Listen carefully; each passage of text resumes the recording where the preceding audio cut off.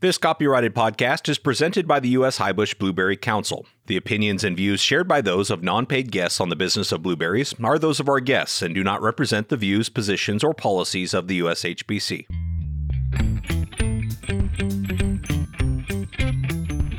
The blueberry industry is like no other. Passionate, resilient, and innovative. This podcast is your source for the latest information on the management, markets, research, and technology related to blueberry production. This is the business of blueberries. Here's your host, President of the U.S. Highbush Blueberry Council, Casey Cronquist. Welcome back to another episode of the Business of Blueberries, the only podcast dedicated exclusively to the blueberry industry. As you hopefully already know, it's Frozen Food Month. This is the second power period of Grab a Boost of Blue. Our toolkit for the Frozen Food Month is ready for your download. There is some great resources, including the Frozen Fact Sheet outlining 20 ways to love frozen blueberries. Visit ushbc.org/Frozen Boost to download those resources today. And speaking of ways to love blueberries, I am very excited to be talking about the future of the food service on today's episode. It probably goes without saying that the past year has been incredibly tough on the food service industry, but that recovery has already started. As it continues, I have no doubt that it will continue to be an important market for our blueberries. Joining me on the show today, we have Jeremy Kay, Head of Design at Sterling Rice Group, our agency partner on food service, the food service side of our business. Also with us is Tamara Scoggins, Executive Chef and Director of Culinary at Grill Concepts in Los Angeles. Tamara, Jeremy, welcome to the Business of Blueberries. Thank you, Casey. Thank you for having us. Thank you. Well, great to have you on the show. Jeremy, maybe a good place to start our conversation is just kind of discussing the impacts of this pandemic on the food service. I know we've had conversations about this, but can you briefly just kind of give us an overview or bring us up to speed on that? Yeah, sure. So, Casey, are you a history buff? I'm going to say yes. Okay, great. The reason I ask is, we really had to take a step back to look forward. It's been a year, right? So we've been here a year, which is crazy. And when we got into this mess in the first place, we had to look back to say, has this ever happened before? Have we ever had a pandemic like this that has affected the restaurant industry like this before? And what we found in our research was, well, not really, but actually about 100 years ago, we found the Spanish flu, the kind of global pandemic, really did have a similar effect on our culture. And what was so interesting about the Spanish flu, without boring all your listeners, was that from an architecture perspective, it actually changed the way we live in our environment forever. So the pandemic gave rise to modernist architecture. We did away with kind of heavy, ornate designs, and we moved to something that was much more open and bright and vibrant and had access to fresh air. And what was interesting is, as we kind of go through history, even in 2008 with the financial crash, that actually had a major effect on the restaurant industry as well. It actually gave rise to food trucks and fast casual restaurants, right? So they'd been around a little bit before the financial crash of 2008. But they really sprang from that and grew in popularity. And I firmly believe that we are in this era now of rapid change. And we will see things coming out of this pandemic that'll change the way we service restaurants and engage in space forever. I mean, the real shift that we're seeing now, Casey, to get to your point more directly, is obviously the rise in the ghost and virtual kitchens, the rise of reliance on technology to access our restaurants and our food. Thinking beyond the four walls of architecture. So we're thinking about off-premise too. So that goes to delivery, both from the restaurant to third-party, pre-order pickup, curbside delivery. These are all trends that we're going to see just explode in the next year. And then in terms of actual physical design, we don't know because we haven't been in a restaurant for a year, right? So none of us really know, but we have some trends that we've been following. And I think we're going to see a big revolution, or a big renaissance, I should say, of design change in restaurants too. Yeah, that's great context. Actually, I think everybody will appreciate just how far back you went and how that is relatable to what we're going through today. And, Tamara, I'm going to ask you, just is that resonating what Jeremy is sharing about what your experience has been and how operators are responding to the changes in the industry, and how do you see in the most current circumstance that we're in being affected by these changes? Well, I think that definitely with the start of the pandemic in, March, we were all of a sudden shut down overnight. And within 24 hours, we had to rethink our whole business model. and had to figure out what we were going to do and how were we going to make money and how are we going to stay open. We had to be really nimble. We had to really turn innovation around really quickly and just made some mistakes in the beginning, but we got our flow going and we did well. We first started by taking the menu. We knew we were going to go only delivery takeout. So we had to take the menu down to stuff that we knew we could sell. We knew we could move because we wouldn't be able to do, like, for example, ahi, tuna, sashimi, and keep it fresh. So that was one of the things that came off the menu. It later came back, but in the beginning, we were just afraid that we weren't maybe going to go through enough and weren't going to sell a great fresh product. So we had to change that around really quick. And then also we had to look at patio because you could do outside dining. So we had to look at our patios and we had to figure out how are we going to get the most effective use of these patios within the constraints of the distancing. So in a lot of cities were really great. Culver City was amazing here in Los Angeles. They took one whole street, blocked it off and let everybody put tables and chairs out in the street with tents and things. So really the cities came together and really helped us a lot too. Well, it's an interesting connection, I think, to the environmental design of not just what we're talking about in restaurants, but that's a great point about, where we saw communities around the country take that Main Street concept and make it more pedestrian friendly in order to allow what you guys are talking about in terms of restaurant space. Are they going to open that street back up, or how do you see that playing out in your example there? Well, I think there's a transition period. So right now we have people getting vaccinated and some people not getting vaccinated. So I think we're probably going to have like a year of this transition. We're open in our Las Vegas location at 50% right now. And still we get the majority of people wanting to sit outside. So some people sit inside, but majority of them still want to sit outside. So I think that moving forward, definitely the patio and outside dining or open air dining of some sort is going to be the wave of the future. We're going to have smaller indoors for ventilation and bigger areas outside. I think even going forward, even after, all the people that want to get vaccinated are vaccinated, I still think people are going to gravitate towards that for some time just because of, we went through a year of being fearful. Yeah. Well, this is going to be a great conversation. We want to dig in here further, but before we do, let's take a quick break for our crop report. As most listeners know, this time of year, we get these weekly reports from important blueberry growing areas like Mexico, Peru, Chile. So here, once again, is your blueberry crop report. It's time now for your Blueberry Crop Report, an update on crop conditions and markets from important blueberry areas around the globe. Today you'll hear from Andres Armstrong in Chile and Juan Soria Morales in Mexico. This report was recorded on March 17th, 2021. Hello, this is Andres Armstrong reporting from Chile on week 10. This is information up to February 15. The harvest in the central south zone of Chile is already finished, while the south zone is in its final stage, with volumes already on a low level. Considering that the season is already in this final phase and with rains recently registered, shipments from Chile are expected to finish this week with very few shipments. As a summary of the season, the accumulated shipments for fresh blueberries from Chile reached 160 million pounds, with 46 million pounds of that volume being organic, which represents 18% of the total fresh volume out of Chile. Total exports increased by 8%, while organics grew by 34% this season compared to the previous one. In terms of markets, 137 million pounds were shipped to the US, representing 53% of the total volume, and a 14% growth. This report concludes a very challenging season in terms of operations and logistics because of the COVID situation, but showing increased demand in most markets around the world. This is our last report of the season. I thank you very much for the opportunity of providing the information of the harvest and shipments out of Chile of this season. Thank you very much. Until the next season. Hi, good morning, everyone. My name is Juan Soria Morales. I am the plant health inspector from Blueberries. This week, the volume has grown 5% with respect to the week 9th. And we are expecting to keep growing for the next month since we are in the peak production. During this week, we have exported a total of 6,170,000 pounds to all over the world, including 31 countries. From this volume, 5,880,000 pounds have been shipped to the United States, and Canada.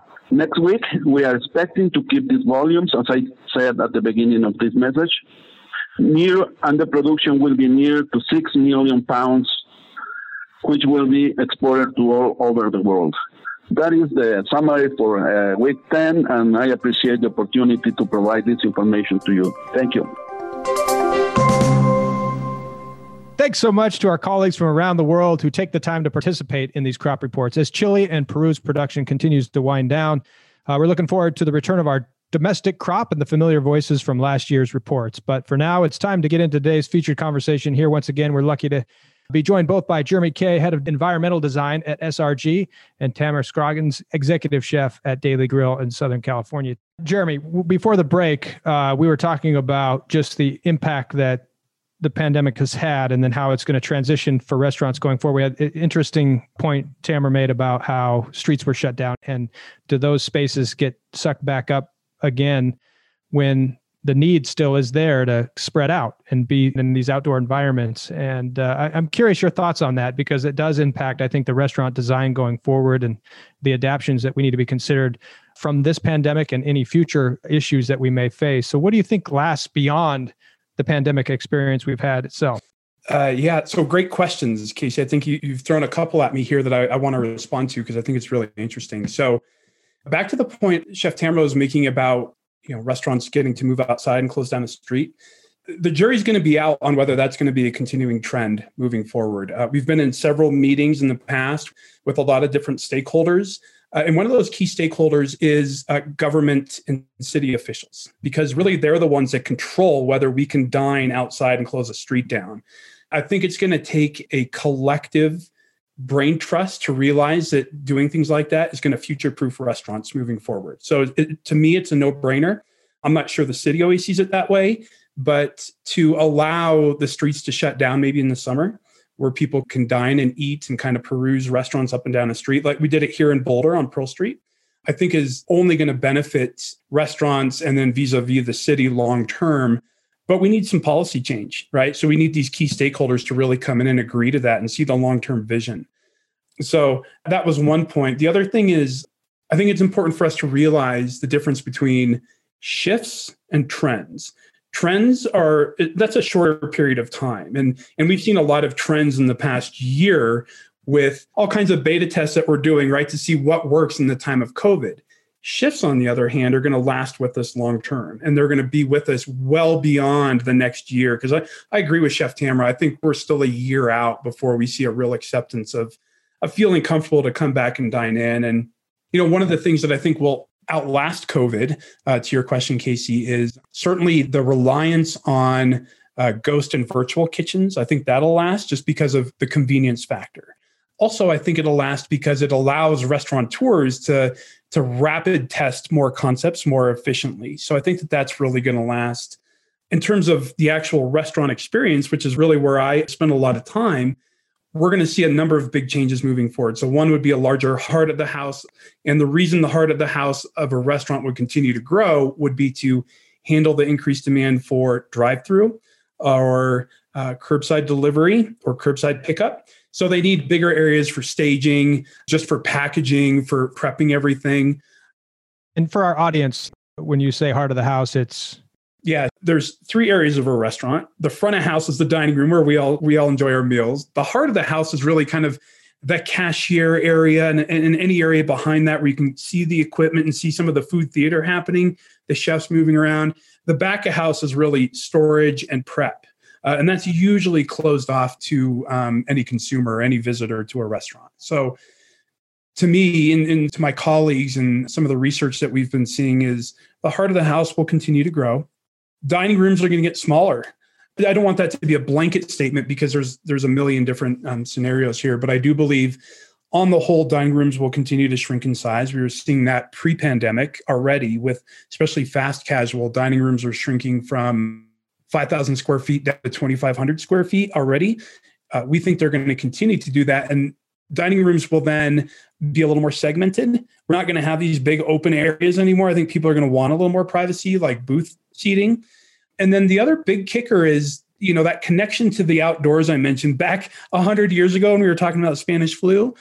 that connection to the outdoor is going to be a big one. And we just heard Chef Tamara talking about it, where she said her patio business is still doing really well. So having the ability to think beyond the four walls of traditional architecture and have garage doors or nano walls, which is another window system that you can really open up and have a seamless integration of indoors and out, are all trends we think will last long term.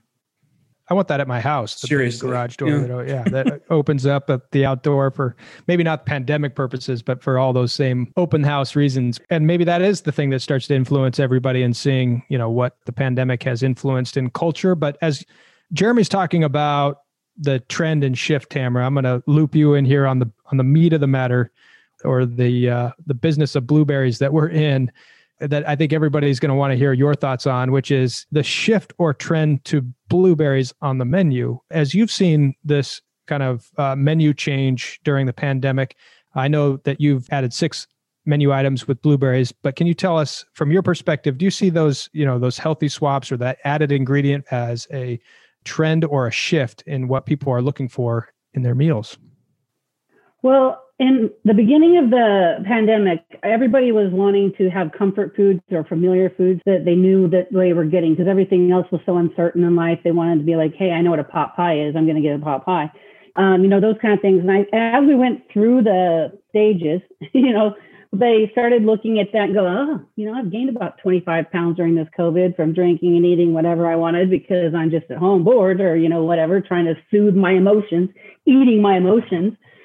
So I think that as we've gone through on this other side of the pandemic, I think people are like, oh, wait, what are the things of people dying from COVID? Heart disease, obesity, diabetes. And so I think on this other side, people are like, I really have to pay attention to my health. I have to figure out, like, if I do get COVID, maybe I need to take better care of myself. And I think blueberries are a perfect option. They fit so well into so many things. You can put them in a savory dish. You can put them in a sweet dish. They can do a sweet and savory dish. So I think they're pretty versatile, and they're just like an awesome color. I don't think it's a trend. I think people are going to shift towards eating healthier, being healthier, and eating things that are healthy for them because, they want to feel good about what they're doing and moving forward, because who knows what's going to come next and what it's going to attack. And you need to be your healthiest to be able to combat it. And talk to me a little bit about your history and experience with blueberries as a chef. Well, blueberries are so many different kinds. You can get freeze dried, you can get the dried, you can get the IQF frozen, you can get a puree, you can get them fresh. There's so many different ways to get blueberries now and, use them in different manners that I think that I have in my past life. I used a lot of IQF blueberry and blueberry puree. In the menus we developed for the 6 items, we're using fresh blueberries and we're using a blueberry puree. Mainly, I wanted to use fresh blueberries because I felt like a lot of people weren't maybe consuming a lot of fresh things. And I think that the freshness and the color and just the pop it gives you in your mouth when you're eating it in a salad is like amazing. And then the puree, I just wanted to have more of an intense flavor, in our drinks and things. It sounds like, you've had great access using all those forms over the years. And I guess my question to you that really is maybe instructional for us to understand from your perspective is something about what more we could be doing to, encourage blueberry use in menus. Is there anything as an industry we could be doing better to encourage more use that you think other chefs like yourself would be inspired by? I would say as an industry for blueberries, it's hard to get some of those products. So if I wanted to use, for example, freeze-dried blueberries, I'm going to have to go to Amazon and order them or find somebody that's going to deliver them. I can't get them through a broadliner. I can't get them through Dot. I can't get them through Cisco or even a produce house for that matter. So I have to go out to someplace else. And sometimes it's cost prohibitive. Sometimes it's just a matter of I can't get the chefs to go on a website and order it and get it in time because there's a lag time in getting it. And if they were easier to get, like how would that affect your ingredient use? What you're saying, I think I understand what you're saying, is that it would help you dive deeper in the, bringing that ingredient to life in a number of different ways, right? Oh, sure. So like, for example, right now we have a lemon bar, we call it Pucker Up. We put a powdered sugar on it, but how amazing would it have been if I had the powdered blueberry, that I could have shaken over the top with the color popping on the plate and all that, rather than the white powdered sugar. I mean, that would have been so amazing. I'm writing it down right now. We got to get this recipe. But let's also loop Jeremy back, because I think, he did a fantastic job. Let me just say, SRG, really helped put Blueberries on the map during the pandemic through what was the Restaurant of the Future design. It was an incredible project. If you haven't seen it, we'll put it in the show notes so you guys can link directly to what we're talking about, that was shared with a lot of chefs. Jeremy, why do you think they are well positioned for the current and future state of the food service industry? There's kind of two parts to that question as well. Number one was Blueberries are so versatile, right? And so we actually, as we were starting to visualize this Restaurant of the Future, which, as you just mentioned, I urge everyone to go on and watch this video that we've created. We're making a perfect application of a future-proofed restaurant in that video, right? So all the bells and whistles are in this one environment, and Blueberries show up at every step of the way. And they have a major impact at every step of the way, right? So at the drive-through, right, that just makes the menu images totally pop.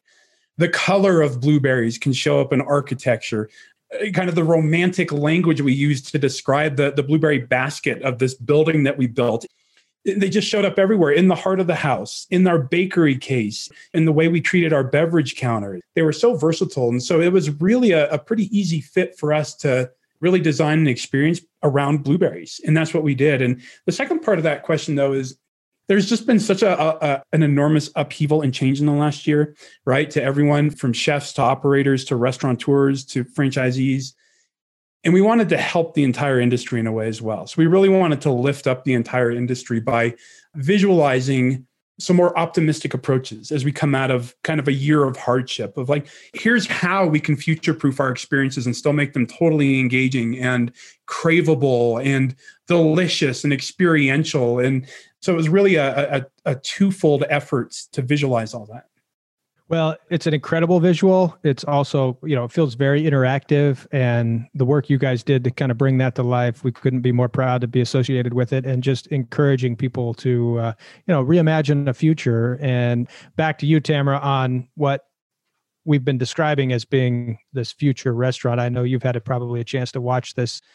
Is it resonating to you? I mean, do you agree with what's being cast as the future? Yeah, I mean, I've seen the video twice. Amazing, both times.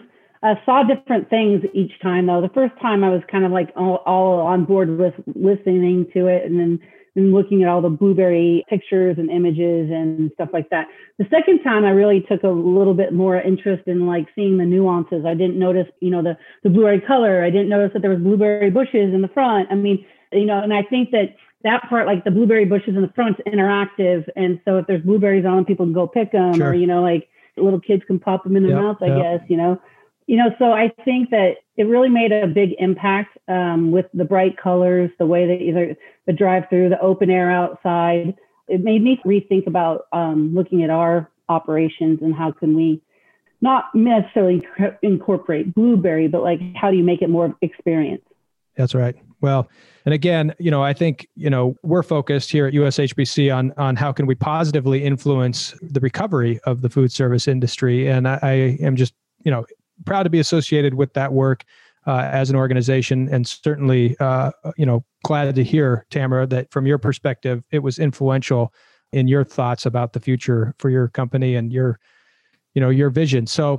So Chef, let me get your take on this healthy swap concept. I know that's a term you're probably familiar with, and Blueberries have been one of those items that people continue to associate with this healthy swap concept. But you've got to toe the line between health and comfort food when cooking during the pandemic, and takeout food, as we've discussed, isn't typically associated with health. So how do Blueberries help combat that trend, or how do you see that kind of healthy swap concept involving blueberries? Well, I think that right now there's a really nice shift to more plant-forward, plant-based items. And not saying that they're cutting out protein altogether, but protein isn't the center of the plate. So protein is more like 4 to 5 ounces in there. And then you're filling up the rest with healthy grains, healthy greens, fruits like blueberries, vegetables, that kind of thing. So I think that it's really going to be more of a shift, especially since right now, proteins are expensive. And if you're going to go out and get 16-ounce steak, you're going to pay $40 more, because of the way the pandemic has happened, it's just been hard for processing and it's getting more expensive and, fuel charges and all those things. So I really think that there's more of a shift towards plant forward. And I think the plant forward is going to be better for the overall health of our people and also for, the growers that are growing all these wonderful, grains and produce. Fantastic.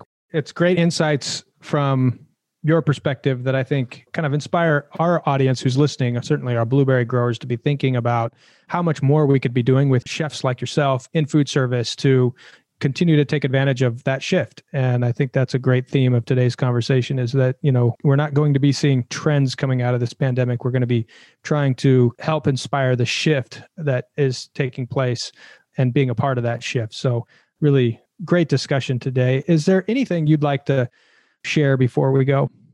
The only other thing that I was thinking about was that so many of the restaurants are now doing virtual restaurants. There's ghost kitchens and there's virtual restaurants. I don't know if you guys know the difference, but ghost kitchen is not in a brick and mortar kitchen. Virtual restaurants are operating out of a brick and mortar restaurant.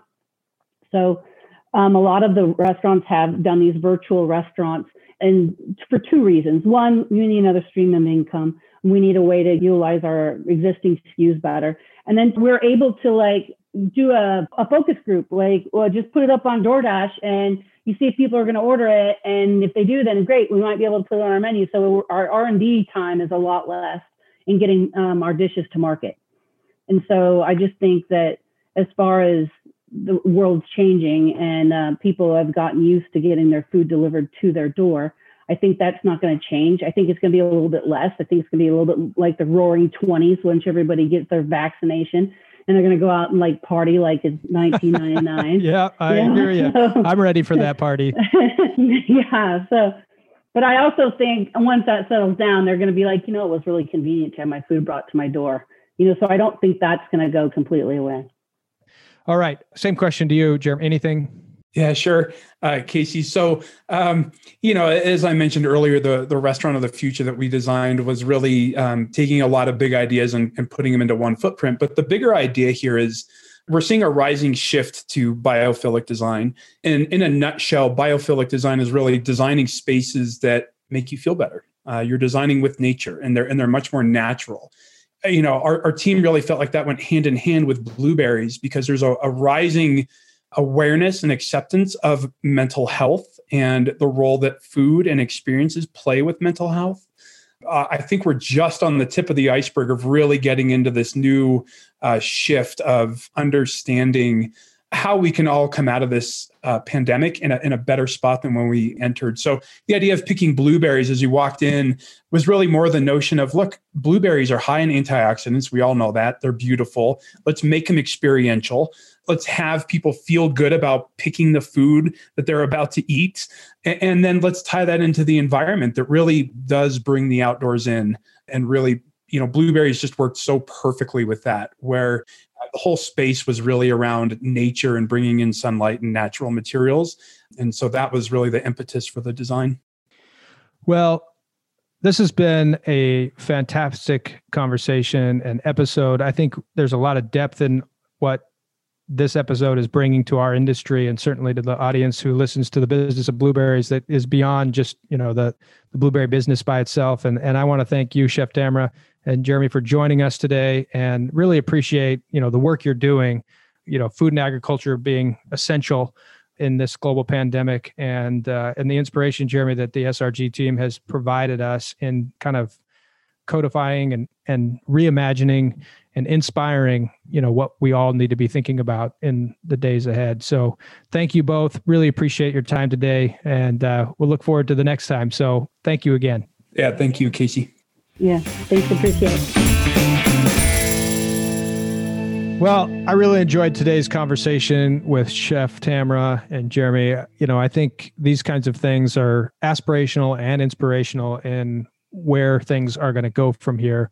A few of my key takeaways from today's conversation certainly include, what Jeremy was talking about in terms of shifts and trends, that we're actually seeing a shift and that, in many ways, we need to figure out how to be a part of that shift. As blueberry industry, we need to find ourselves squarely in helping the food service industry continued to evolve through this pandemic we've been through. And, obviously, I think the work you're hearing us discuss is how blueberries are a part of that conversation, how blueberries are actually helping to inspire the future of that conversation and where we go from here. It has been a great project working this year in light of circumstances to just continue to work with the food service industry on thinking through all the things that are still being thought through. And I just think Jeremy's work and the team at SRG did a fantastic job of involving our industry in that thought leadership. I also appreciated the chef just kind of giving us her perspective on what they've gone through, that, it's been a effort of innovation on their part. And that's been a huge theme for us in the blueberry industry this year, is just continuing to recognize that it's our responsibility to innovate as an industry. And they've been a great example of innovation all year long for those of us who have participated in supporting service through continuing to patronize the places in our own communities. It's been a tough year for them. And I think it's just been a responsibility on our part at USHBC to find ways to represent our industry in support of the food service industry. So today's episode is really a tribute to the food industry work, a great example of where two industry sectors that were clearly defined as essential workers early on are continuing to make it work, and will continue to work together to inspire each other in the future ahead. Well, that's it for episode 39. Thanks so much for your continued support of this podcast. In fact, if you're listening this week, we really encourage you to participate in our spring conference and meetings happening now. As this publishes, it's opportunity for you to tune in to blueberryevents.org and be a part of these conversations. We're really digging into a lot of subjects that relate to food service. This conversation continues online in these virtual meeting environments in ways you can engage with us as USHBC. So just an encouragement this week. We also have our board meetings and committee meetings on Friday. So please join us there. Again, blueberryevents.org. We'd love to continue this conversation online with you. And again, thank you for your support of the podcast. So thanks for listening. We'll be back next week with more innovation, collaboration, family, and hard work right here on the Business of Blueberries.